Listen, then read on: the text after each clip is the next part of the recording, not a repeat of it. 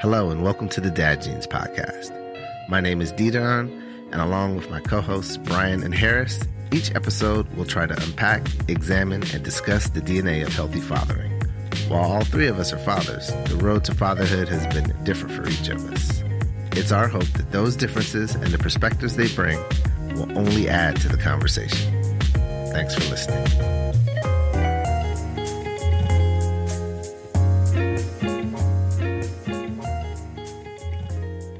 In this episode, the crew share their definitions of resilience, their fears as fathers, and discuss how to talk about tough topics with kids.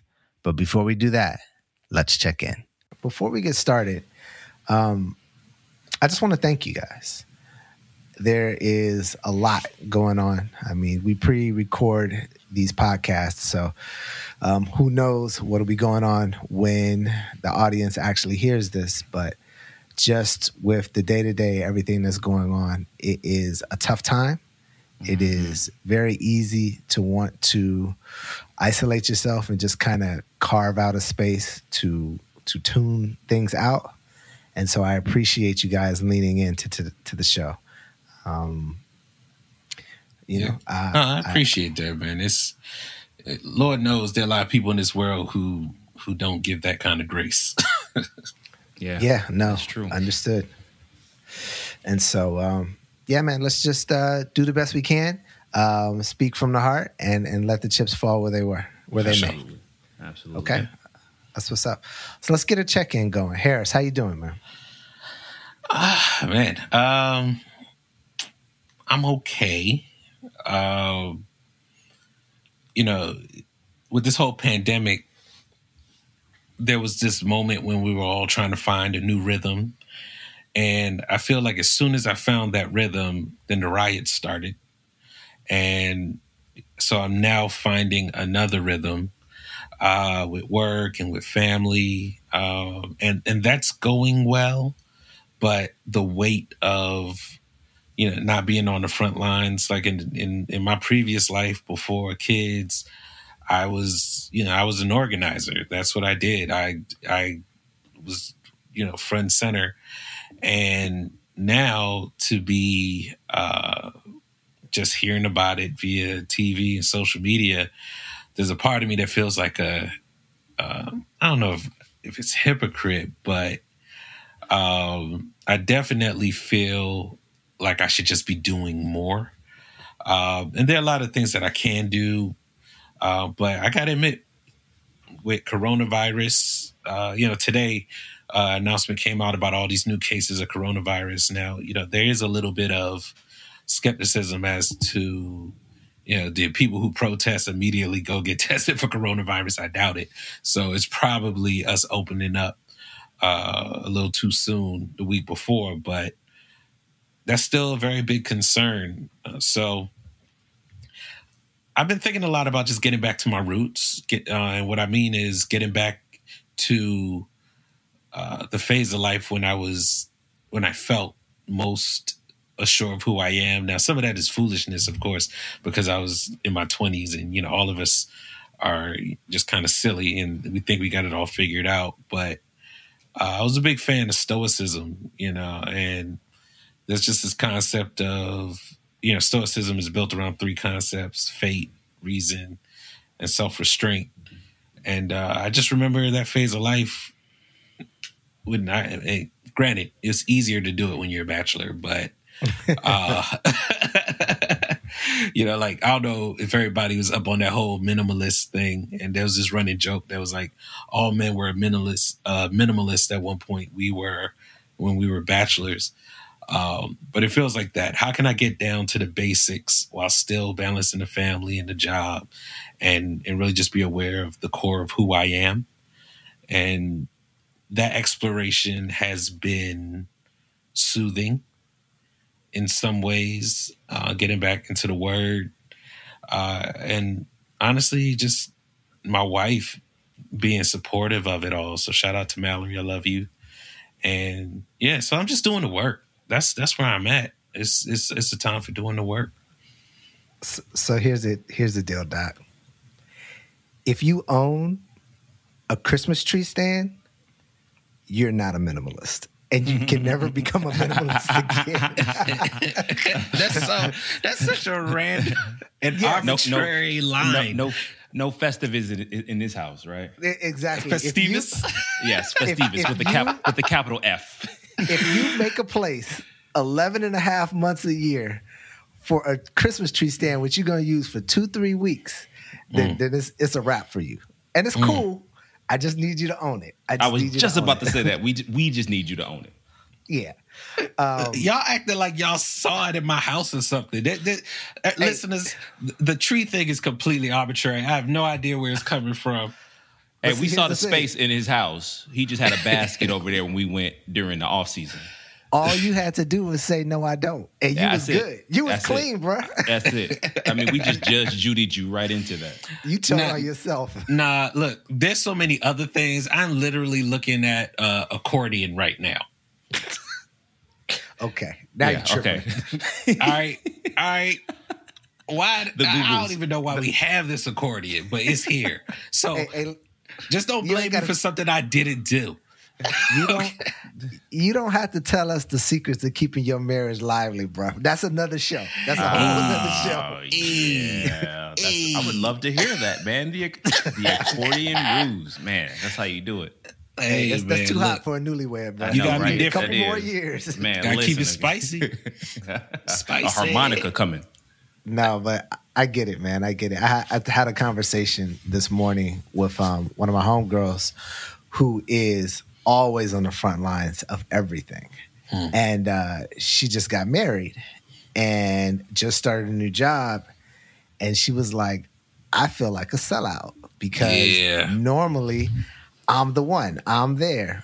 But now that, she has a wife and she has responsibilities and she has all of these other things that are pulling her in different directions, that doesn't make the cause any less important. But she's struggling to find her space in the cause because for so long it was a given that it was just going to be at the front. And it sounds like you're having that same challenge. Very much so. Very much so. I'm just trying to find what can I do. And one of the examples I've been thinking about is for people who watch Insecure, spoiler alert, but the last episode they talked a lot about, Lawrence was a big part and we got to really see his character. And just one thing that he mentioned was how he realized that he doesn't have to be the guy. And he was wondering why he ever even felt that he had to be the guy, like the CEO or the partner. And, sometimes it's about making other people's vision come to light. And I feel like that's what it means to be a father in a lot of ways. Now is the opportunity to make, my wife's light shine, my children's light shine. And that doesn't mean mine doesn't get to shine, but I can't be self-centered anymore. Listen, there was a point in time when Dr. Martin Luther King Sr.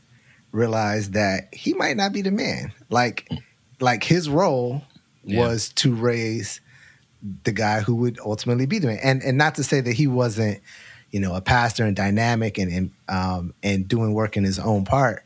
But at some point there's a transition, and how we handle that transition can be interesting. Sure. Brian, how you feeling, man? Man, I was just listening to some music. Okay. And, it's funny how the universe works because what I was listening to resonated so much that I had to actually just stop and just kind of reflect. And it was Illmatic, song number 4, The World Is Yours. Okay. And Nas says, I need a new brother for this black cloud to follow because while it's over me, it's too dark to see tomorrow. Try to maintain, fill my click to the tip. People figure, what did he say next? Figure my people not eating to make my heartbeat skip, and I'm amped up. Like, all of that, the depression and the anxiety and the frustration. And it's like, I'm walking, right? But I'm slowed down. Mm-hmm. I'm smiling, but I'm not happy. Got that weighted blanket on. Right? And I'm like, I just need this to get off of me, but I don't want to give it to someone else. And so, you know, just with what's going on, man, I have found that my strength has come from my wife, Faiza, who's just been great, man. And we've had conversations about what has been going on, and she's been assisting in filtering some of the content by way of talking to me about it, right? Because she knows me, right? And I love her so much for many reasons before, you know, the fact that she can understand my temperament and say, you know, this is not something I need to be sharing with you right now. So just been spending a lot of time in music and, you know, really been finding strength in music. But, you know, I also have reclaimed, you know, my power in social media intake, because I have found it to be just overwhelming over the course of the last couple of days. You know, the imagery, it's a brain dump. It's a place for people to vent, and it's not healthy. Like last night I was on it up in probably until like midnight. And I'm like, why am I taking all of this in and trying to go to sleep? And I couldn't even sleep after some of the things that I had saw and some of the things that I read. So that's how I'm feeling right now.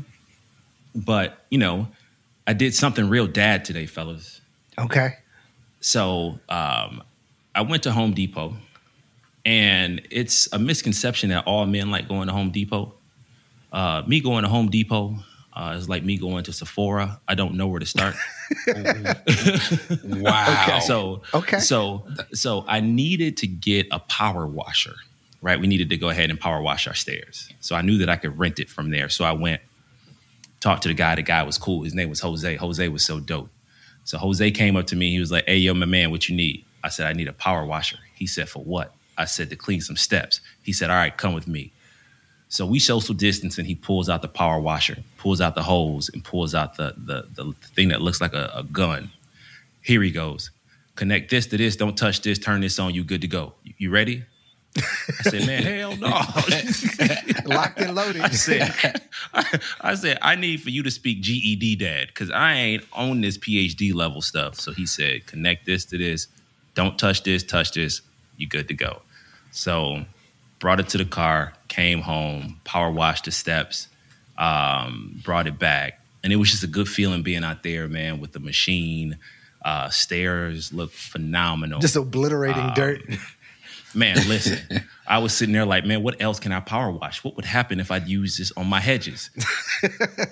FYI, don't use a power washer on hedges. Fair. Sir. Don't do that. Pro tip. I'm pretty sure he did.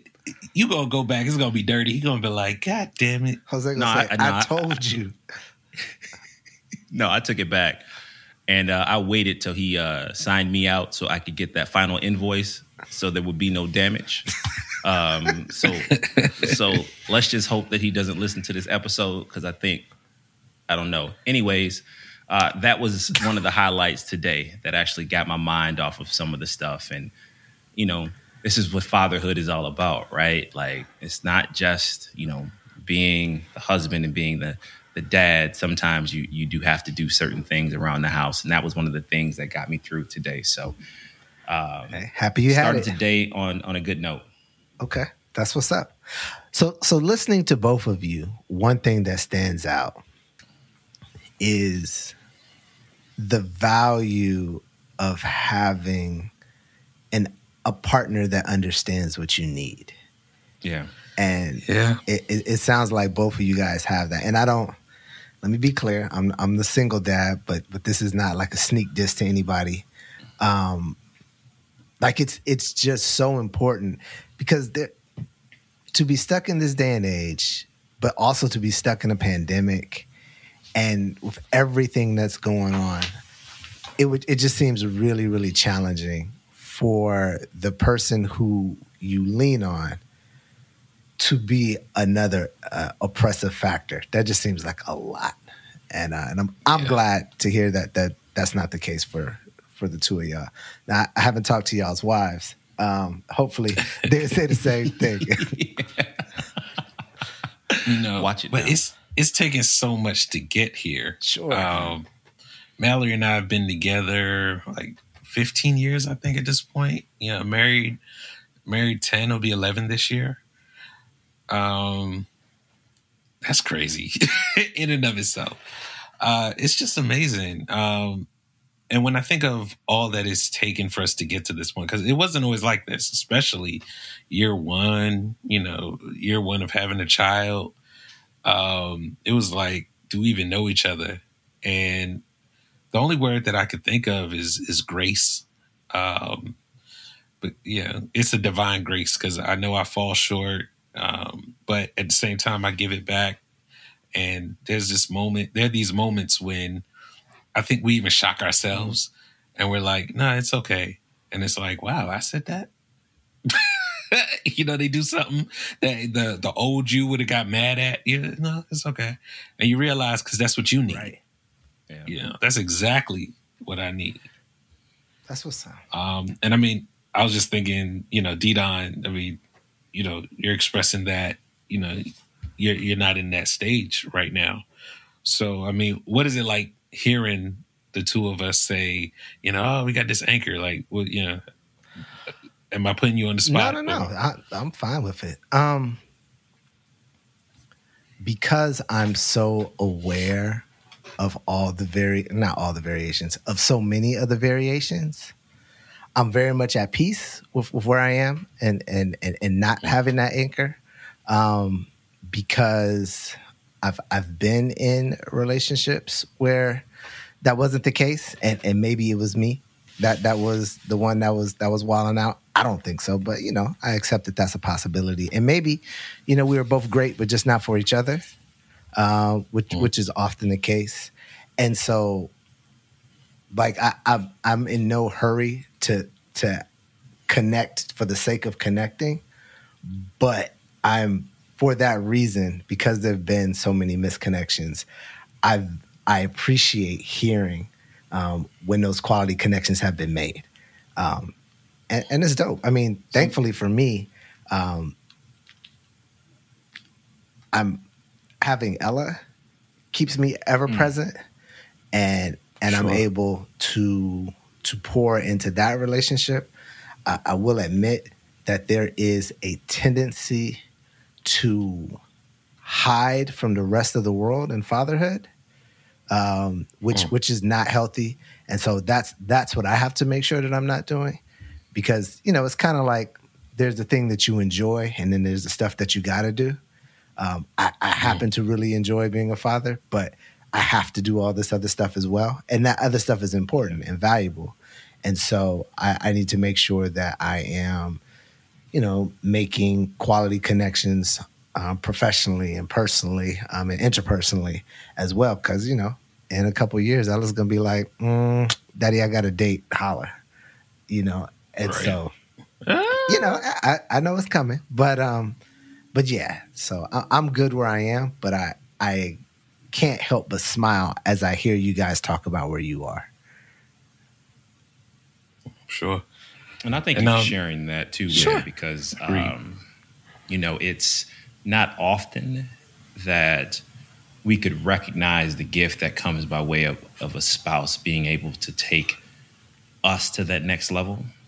And, we as men may struggle to be able to have that muscle to know how to reciprocate that, but to have a constant partner that is, showing you how they can tailor the approach helps, can help us better refine how we do it. There's a lot of missteps on our part because maybe the delivery is not great. Maybe we don't do it in the right time. Maybe we're self-centered when we do it. But, this is a constant training of being the best and being able to pull out the best in your partner. And communication is that number one piece. So I'm just glad that the acknowledgement can help us see the gift that we have. Yeah, no, absolutely, man. And there's the consistent work, whether you're married or engaged or single, that we're doing in ourselves, and we owe it to those who count on us to continue to work on ourselves so that, if we're married, we can continue to bring our best. If we are parents, we can continue to bring our best. And if we're, single and without kids, we can be our best for ourselves. So, that's what's up. So a couple people hit me up this week, and they asked a question that I wanted to throw to you guys to see if you had any insight on. They asked, how do you talk about the stuff that's going on in the news to your kids? And I know, Harris, you have 2 daughters that are old enough to begin processing. And Brian, I know Nas is a little young for current events, but I know that, you spent years in the classroom. So talking to kids about age-appropriate stuff is something that you're familiar with as well. I wanted to know if you guys had any insight. B, I'll let you go first. Yeah. I can remember vividly sitting and read aloud and having kids ask questions about current events. And one thing that I found is that kids are naturally curious, and kids have an awareness, whether consciousness or subconscious, conscious or subconscious, of what's going on.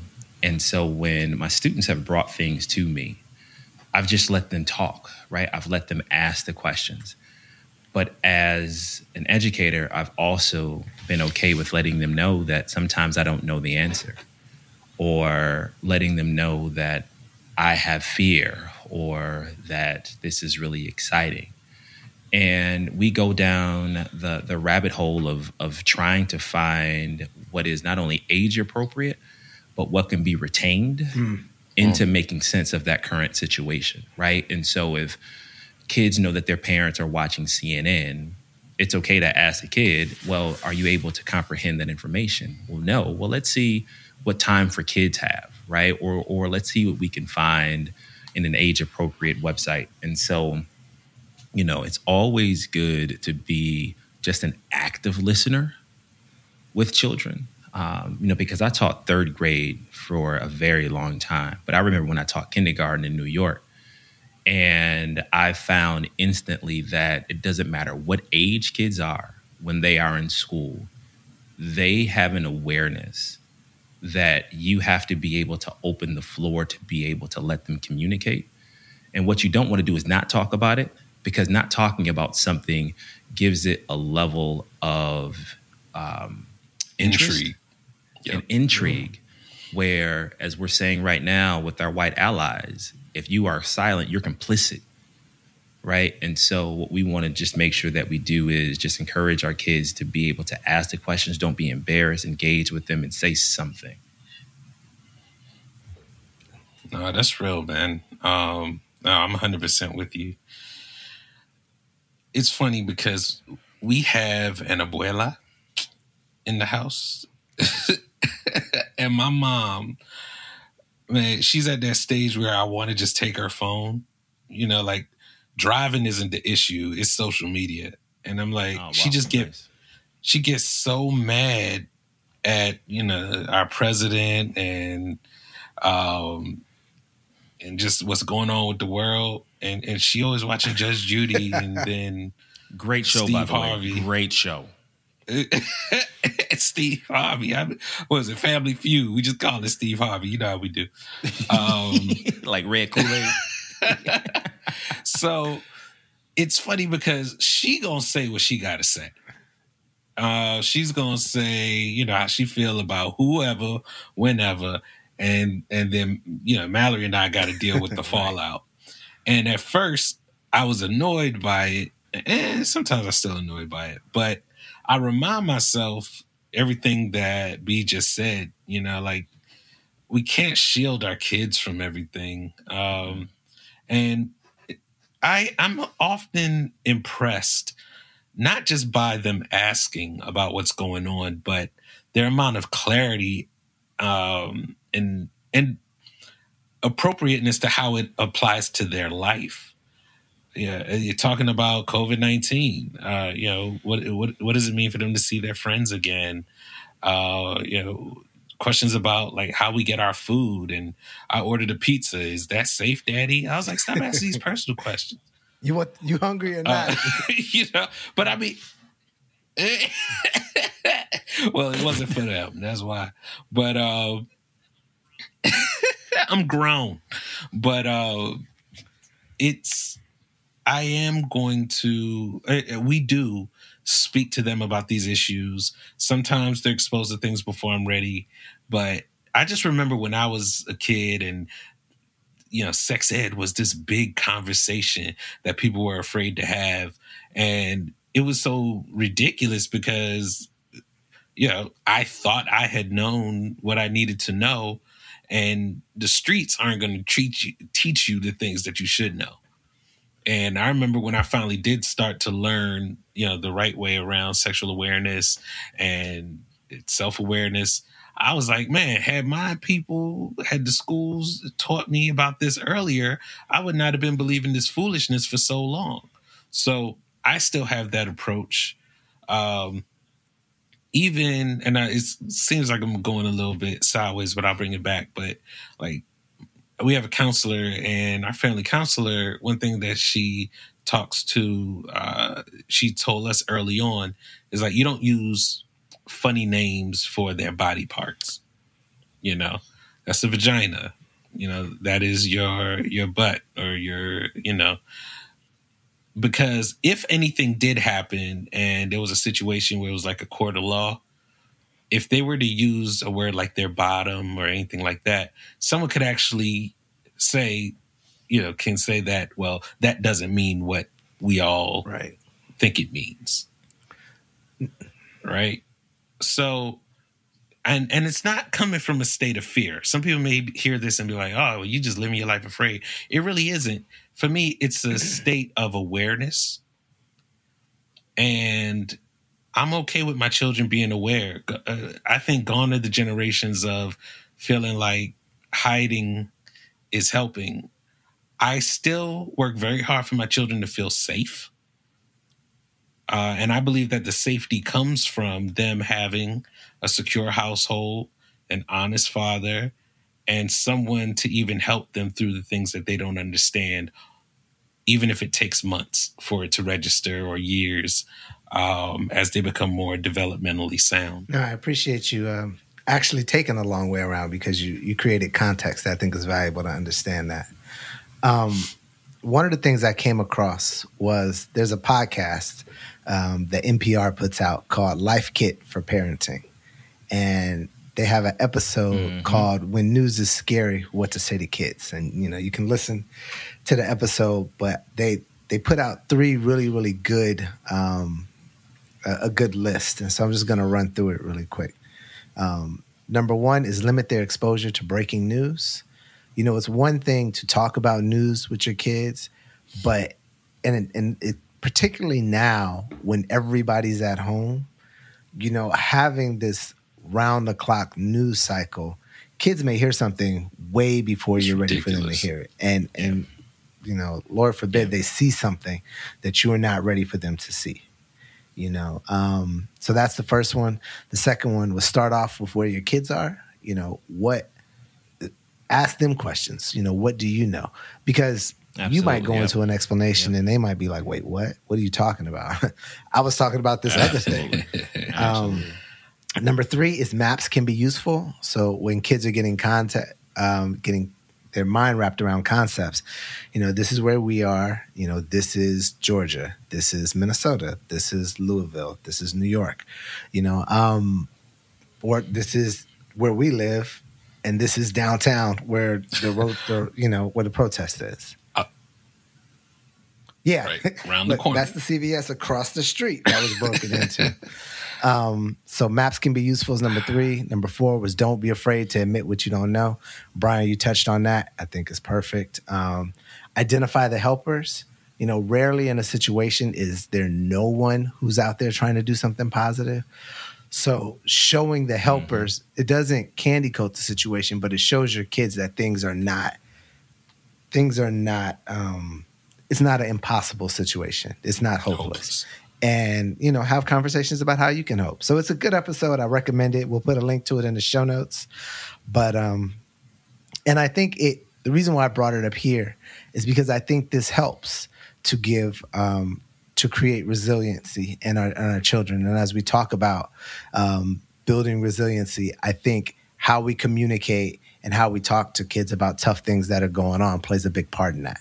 So if you guys are ready, let's jump into that conversation. Let's do it. Yeah, it's just funny as you're going through the list.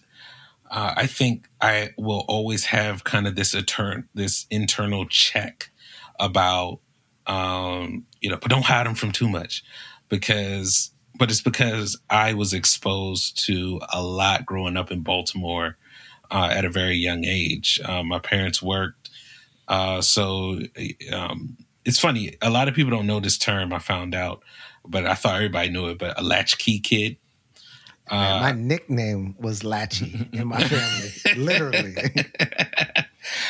There's something to be said about, having to be home. And when you're home by yourself, you're like, so what's on HBO? It's just things that children will do. Right. And I don't know. I'm old enough now to know that all that exposure wasn't great, but at the same time, it just played a role for me to know what I knew and the experiences that I had, and I wouldn't give those up. So I struggle with this balance of, of course I'm not going to expose them to everything, and I'm going to trust my gut, and, I'm educated, and, I know blah, blah, blah, blah. But at the same time, I do feel like, man, we can't be raising a generation of punks. I struggle with that because there's just some things that, definitely now as an adult, I'm like, oh, that was trauma. Okay. No, I don't want to give my kids urban PTSD. It's a thing. But at the same time, sometimes resilience comes from that fall. And I don't think it's bad for them to fall sometimes, so I like to see it, but yeah. I'm so glad you started with that, because I wanted to share a story. So I have a homegirl, and she grew up in Harlem. And she grew up in Harlem in the 80s and 90s. So whatever that means to you, that's where she was at that time. And, she made it out, went to another school, and is doing well for herself. She lives in a D.C. suburb, and she's raising her son. And he's 13. And his awareness level is very low. And I've interacted with the young man, and she says, he would never survive in Harlem. I was like, well, one, very few people would. I said, but two, you don't just get Harlem survival skills from anywhere else in the world other than if you grew up in Harlem.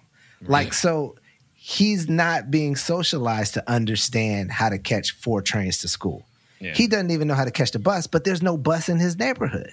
Right. And that's so, okay. Yeah, because why would you give him skills for circumstances that aren't his challenge? So he won't be stuck. Yeah. And let him navigate his own terrain, right? Like, I think we need to have the grace to understand that our kids aren't us. So and that's the point, right? Because I believe, and here's my theory, I'm going to just throw it out there because it is raw. I believe that our parenting style and those things that we seek to guard our kids against are directly connected to our own fears. Trauma. And insecurities. Listen, let's build on it. And so with that, what is your definition of resilience, and what role does fear play in it? I ain't even calling names, so whoever's ready could just jump in. The will to see a setback as an opportunity, right? Like, you are going to fail at some things, but then what? And the time that it takes for you to recover, what skills do I have as a parent to build you up? What internal clock and skills do you have to say, I need to go ahead and put all of this back together so I can keep going? That's just a definition that, especially coming from a former elementary school teacher. Sure. Right? Like, listen, you got a 7 out of 10 on your spelling test. It's a minor setback, but we have to look at this as an opportunity to now get 8 out of 10. Okay, so B, I'm gonna hit it back over to you. what, if any, role does fear play in your definition? Fear is natural. Like what I would often tell my students is fear is very common to all the emotions that we have. They just happen to live in a toolbox. But the difference between fear and some of the other emotions is that when it comes out, you feel that it can cripple you. So fear plays a role in that however you utilize your supports, whether that support is a teacher, whether that support is a friend, whether that support is a parent, to help alleviate whatever that fear may be, and how that fear is coupled with support, right? That's why I think that with this life parenting kit, I know we have 6, but I think number 7 should be any parent or guardian or adult saying that it is going to be okay, right? And so if a fear develops, what supports are then in place from guardians, friends, or adults that can then let you know that the risk is now trying to overcome that fear, but you know that you are supported. Okay. So reassurance. Mm-hmm. Okay. I like it.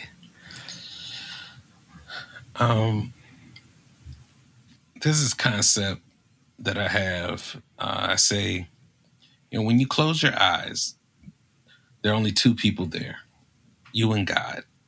And you can only try to lie to one of those people. Try to lie. And so what I really work with my girls on is honesty and having the courage to be honest. Kids go through this lying phase, and it's fear. They don't want to get in trouble. They don't want you to be disappointed with them.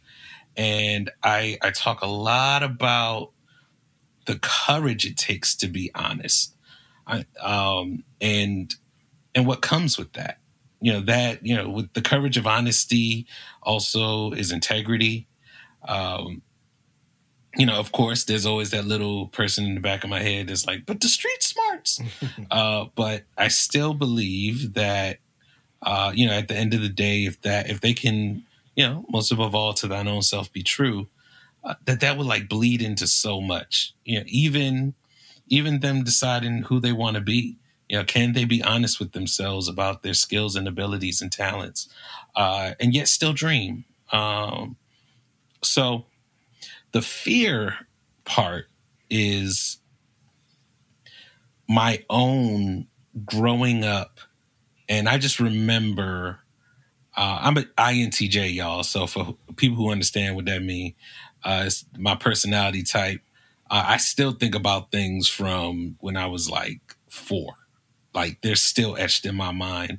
And there's this thought about once this girl asked me if she could have some of my candy. And I remember, appropriate lie for that age. I was like, see, my dad gave me this sticker, and the sticker's a camera, and he would see if I gave it to you. And she was like, don't lie to me, just say no. Okay. I didn't even know that was an option, right.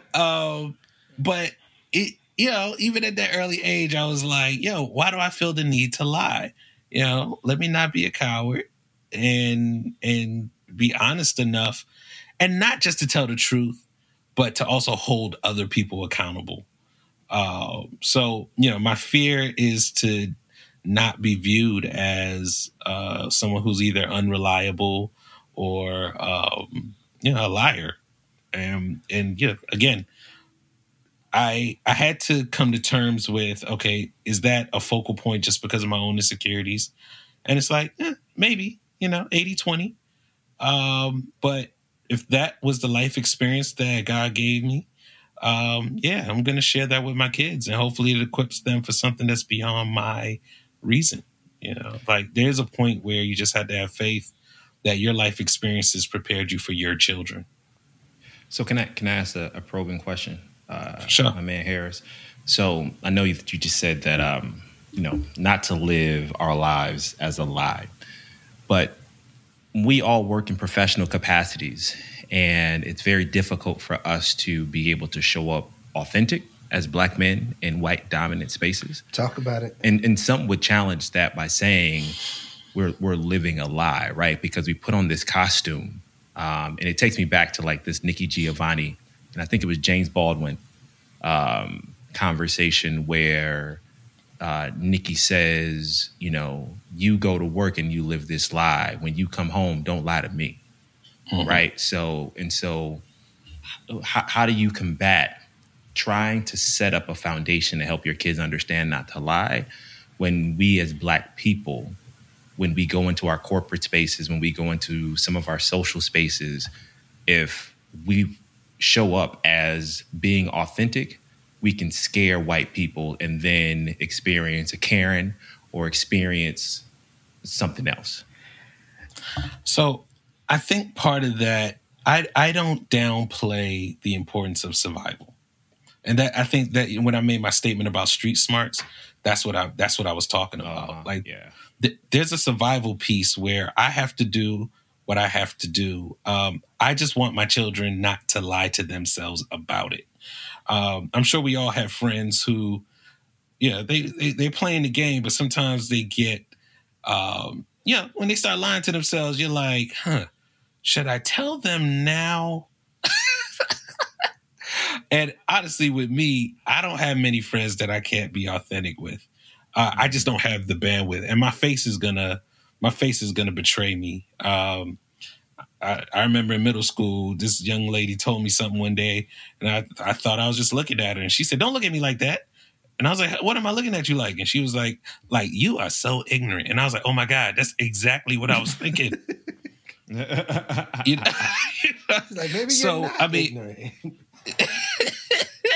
What was going on now is what I've done is I've been looking for jobs that I can be my authentic self. Yeah. And it's hard. There's sacrifices. I may not be able to make as much money in a position where I could be that authentic, or it just might be a lot of heavy lifting to be that authentic all the time. Because sometimes when you're that authentic in some spaces, if you're the only one that is that way, you will become a pariah and an outcast. But I'm an empath. And I said that in some of the early episodes. I viscerally feel my feelings as well as the feelings of others. And I'm going to wrap it up quickly. There's a thing about empathic people that I don't know if any of y'all study this or know about, but a lot of people, when they first meet me, they're like, they tell me this, years later, I really wasn't feeling you when I first met you. And I laugh now because I learned that as an empath, you have the ability to mirror people to themselves. And what that does is, people work real hard to show you their ambassadors. So when you come in the room and you just feel what everybody's feeling, and you inadvertently call people out on what you just observed and didn't know you weren't supposed to talk about, they don't like you. You make them uncomfortable. I don't know any other way to be. But the way that it has helped me is people always seem to come back later and say, I wasn't feeling you in the beginning, but I trust you more than anybody else in this space. And that has always been the case no matter where I've been. There's so much positive food for thought in what you guys just shared. First off, before I even forget, I will put a link to the short version, because there's like a 10-minute version and a 50-minute version of that Nikki Giovanni, James Baldwin conversation. And the thing is, like, we always see James Baldwin as this perfectly spoken, powerful, like poignant speaker. And she's like, nah. Exactly. You this is what you owe me. And it was so amazing to see that exchange. I think is really valuable for relationships or even for just introspection. So I'll definitely make sure to put a link to that in the show notes. Thank you for bringing that up, Brian. No doubt. Harris, one of the things that I thought about while you were talking is my own definition. And my definition is simple. It's just the ability to rebound. I remember my first semester in college, there were people who didn't do well, and they were just to pieces. And I remember thinking, like, what's going on? And they're like, oh, I got a B or I got a C or whatever it was that was reflective of them not doing well. And I was, I was an okay student. I certainly was not a student who never got a B or a C or a D prior to college. And so I was like, yeah, but there's more school. Like it's not over. Like, and I just remember thinking, man, I never want to be taken out of the game that early. Or not being able, and that's my fear. And that's, so in speaking to my fear is that my daughter's plan A won't go as she imagined or dreamed, and there'll be nothing else because she'll be so distraught. So, that's why I have kind of this shotgun approach to fatherhood where it's we'll do a little bit of this, we'll do a little bit of that, we'll do a little bit of this, because I want you to be resilient. Because if plan A, which I know very few people for whom plan A has worked, but I want you to know that there's a whole nother list of things. And I want you to be able to trust that plan A might not have just been for you. That might have just been what you wanted with your limited scope, but, the universe or God had a different plan for you. And so, that's for me. I do want to ask this question. We talked about these fears that we have. And Harris and Brian, you guys will have different perspectives because, Brian, you're still at the front end of yours. How do you plan to guard against imparting your fears in Nas? And I ask you first particularly because he's a young black boy, and you are. I'm 5'11". You're bigger than me. So if people are calling me big man, they're looking straight up at you. Oh man! And I know that carrying stature and having a deeper voice, it comes with a trade-off in the professional world that you have to always be aware of. Absolutely. So without answering the question that I'm asking you, I'm just curious what thought or what strategies do you have to communicate to Nas, but not to impart your fears and to make your fears his you fears. articulated that size conundrum so well, because I've always been the tallest, the largest in every room, and my presence is something that people often speak on. So when Nas was being measured for his 3-month and 6-month and 9-month checkup, he was registering at the 99th percentile in everything. Okay. And I was just like, man, oh, that's awesome, man. He's about to be 6'9", 260. Like, this is, man, he's my meal ticket, right? But it wasn't until, we saw him playing with other kids that I realized how big he was. And that instantly turned into fear. And I started to have anxiety attacks because I quickly started thinking about how I was subjected to, when I was in kindergarten, all the kids had tables, but I had a desk like my teacher. So I had drawers at 5, right? And I would get picked on by the kids because I couldn't fit under the small tables. And so what that prompted me to do was make myself smaller. And I would make myself smaller when I dated.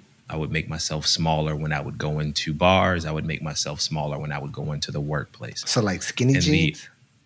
Yeah, Euro fit. I was trying to go ahead. I was keeping it John B. back in the 90s. That's what's you know up. what I'm saying?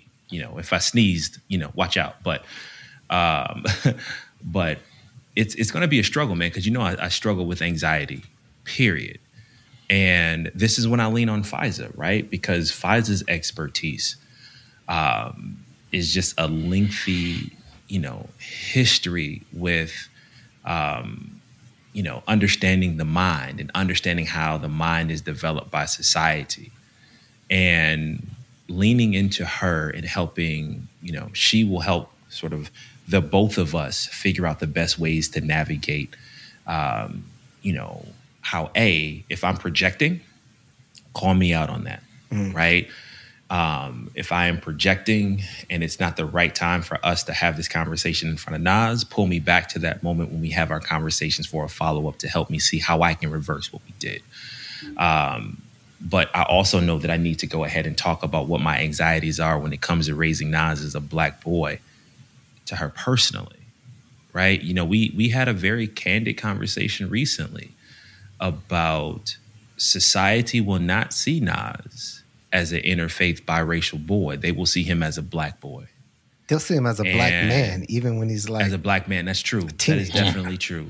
They will see him as a Black man, and helping her family recognize that me as a Black man I'm suffering by way of what's currently happening in these days and time, and what national issues are taking place are our family issues, and the support from the extended family in supporting not only Nas and Faiza, but also in supporting me will help us build the foundation for us to be able to push through all of this, right? So, I am claiming that he is biracial, but as soon as he leaves his house, that all goes out the door. So, I feel that the roundabout way is I need to communicate with Faiza consistently. I need to go ahead and make sure that I am not projecting. And I need to make sure that I am raising him with Faiza's support so that he is not taking on my energy transference and making that his weighted blanket now. I got you. So Harris, you're on the other end of the spectrum. You have two daughters. What, if any, fears do you have as a father of daughters, and how do you make sure that you aren't weighing them down with your fears? So my oldest daughter has my personality, which is, again, raw nerve. I feel everything, and I love everyone, even when they have proven themselves to be undeserving. And, some may say no one can really do that, but, if you look at it in the biblical sense, but yeah. And I know that, or I experienced that, being a man, I was able to slide in a lot of places where I am not 100% sure that, a young lady can slide, a woman can slide. So, for example, it took me a while to really learn self-worth when I was younger. I was the chubby Black African kid who didn't really understand what it meant to be, African, Latino, amongst all my Black peers. So I felt like an outcast. And, a person who's an outcast who just wants to be loved and wants to be accepted, I put myself in a lot of vulnerable positions. And I have that fear that my daughter could get taken advantage of, that she could find herself in a position with, a boyfriend or even a husband who is, abusive or, just not showing the type of love and respect that she deserves because, she wants to love them despite their shortcomings.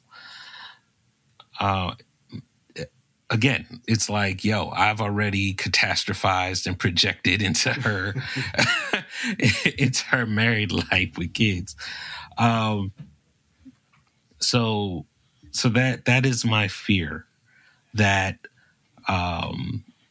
just the way that I've experienced humanity to be and to have, such a similar personality, which, again, I think she has that personality, but and it's just all of those things are in my mind to some degree.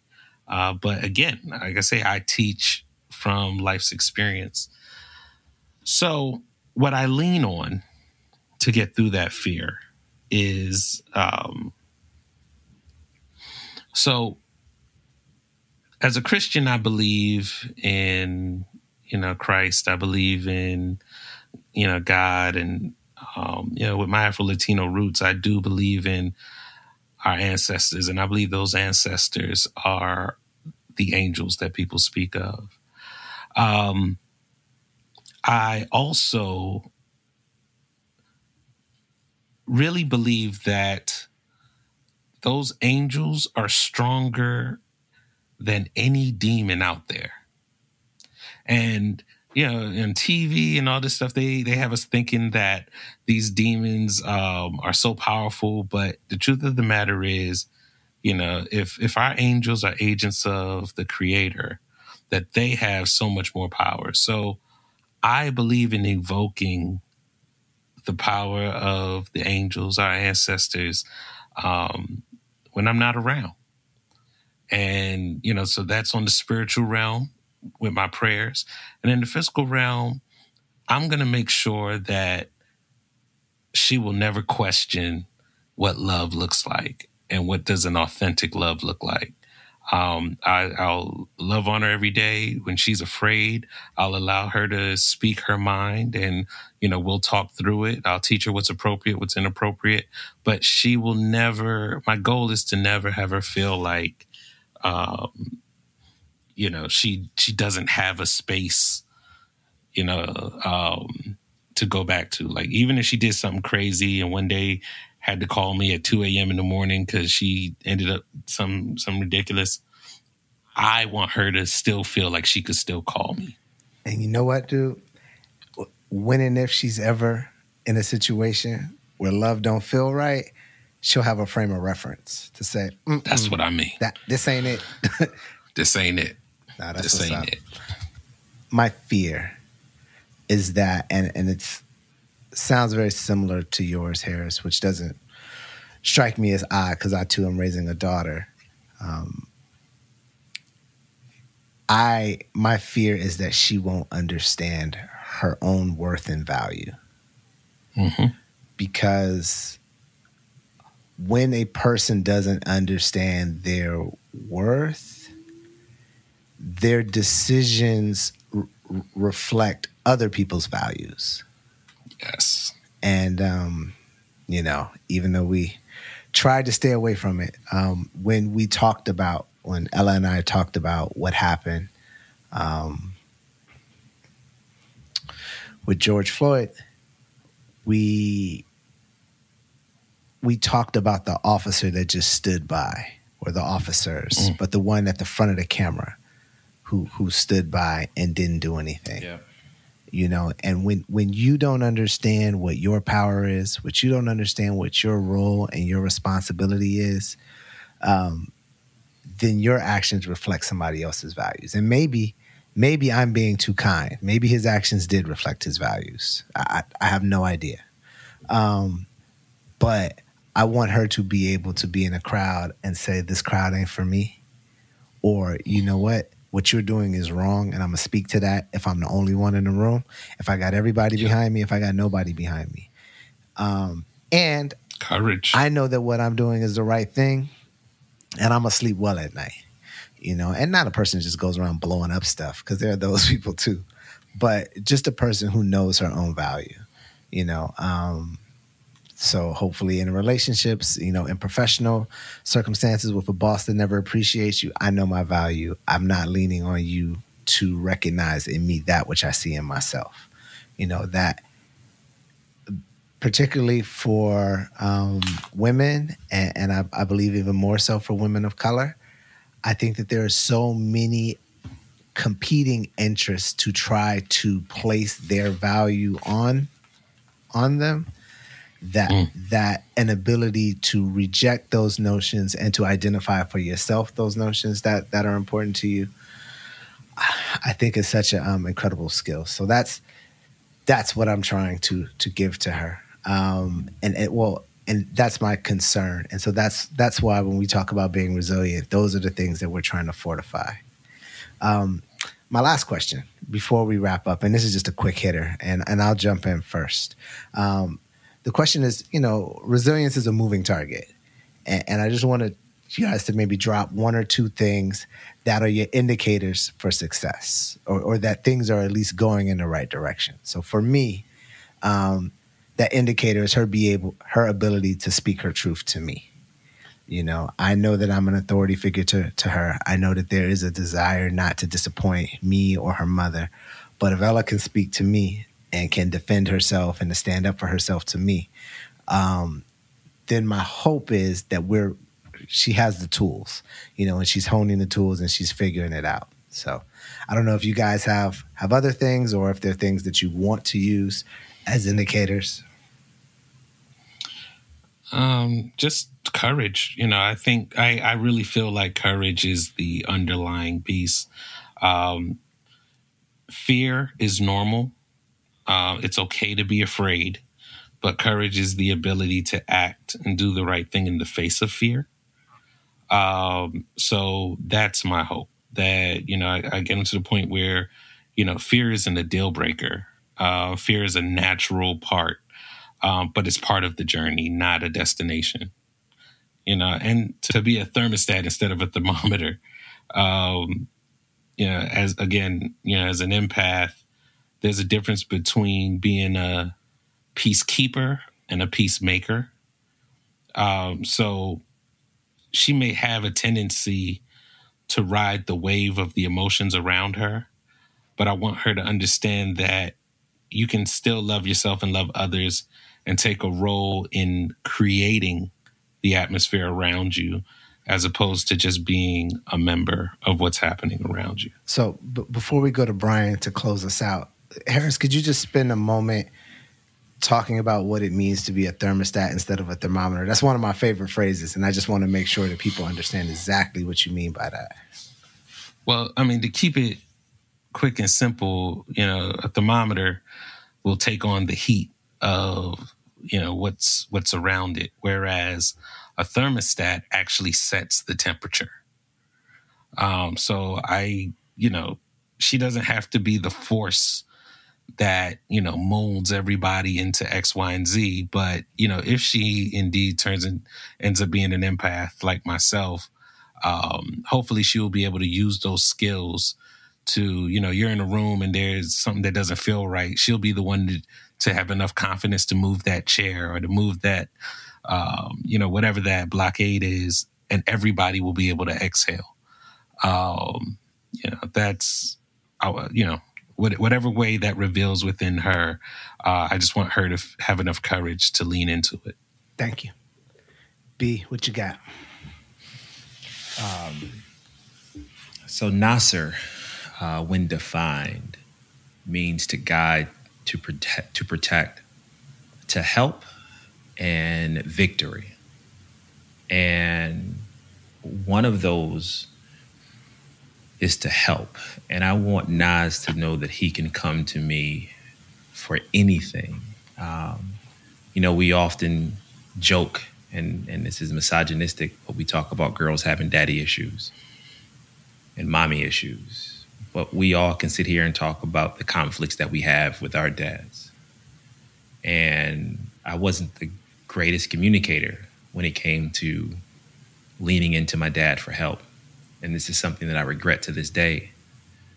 But I want Nas to know that if he has been tasked with helping others, I want him to know that he can lean on me for my help. And ultimately, the help that we provide each other will lead to the protection.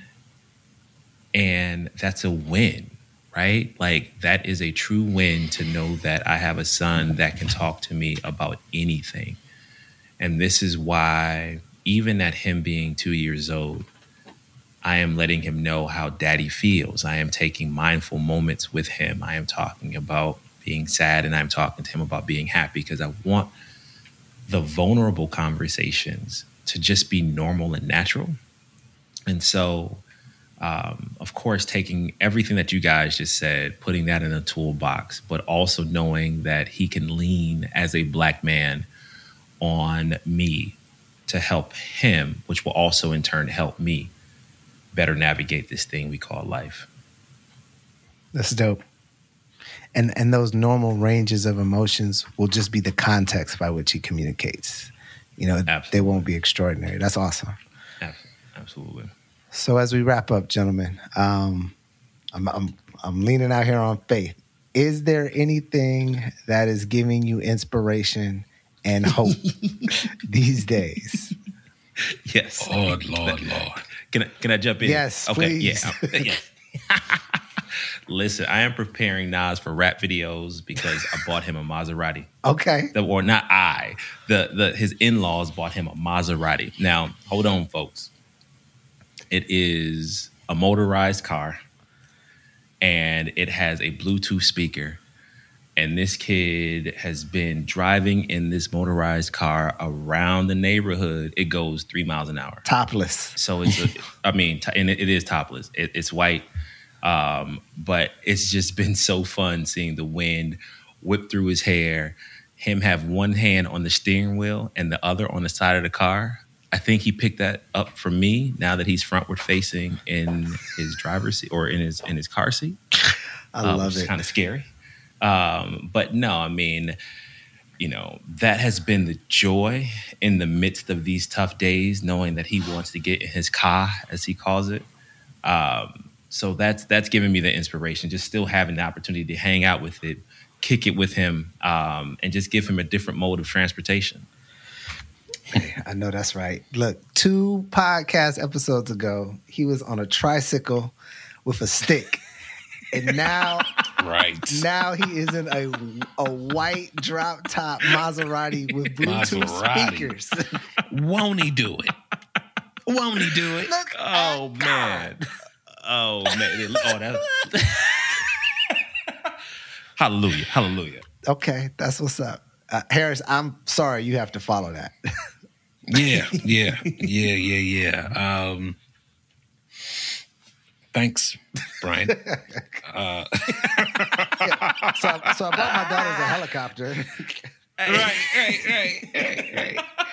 Hey, Harris looked at the glitter he had on the table and said, I ain't even talking about this. Man, listen. The little things. Stella today, my youngest, she has this little purse. So Stella, like, some kids don't know how to play.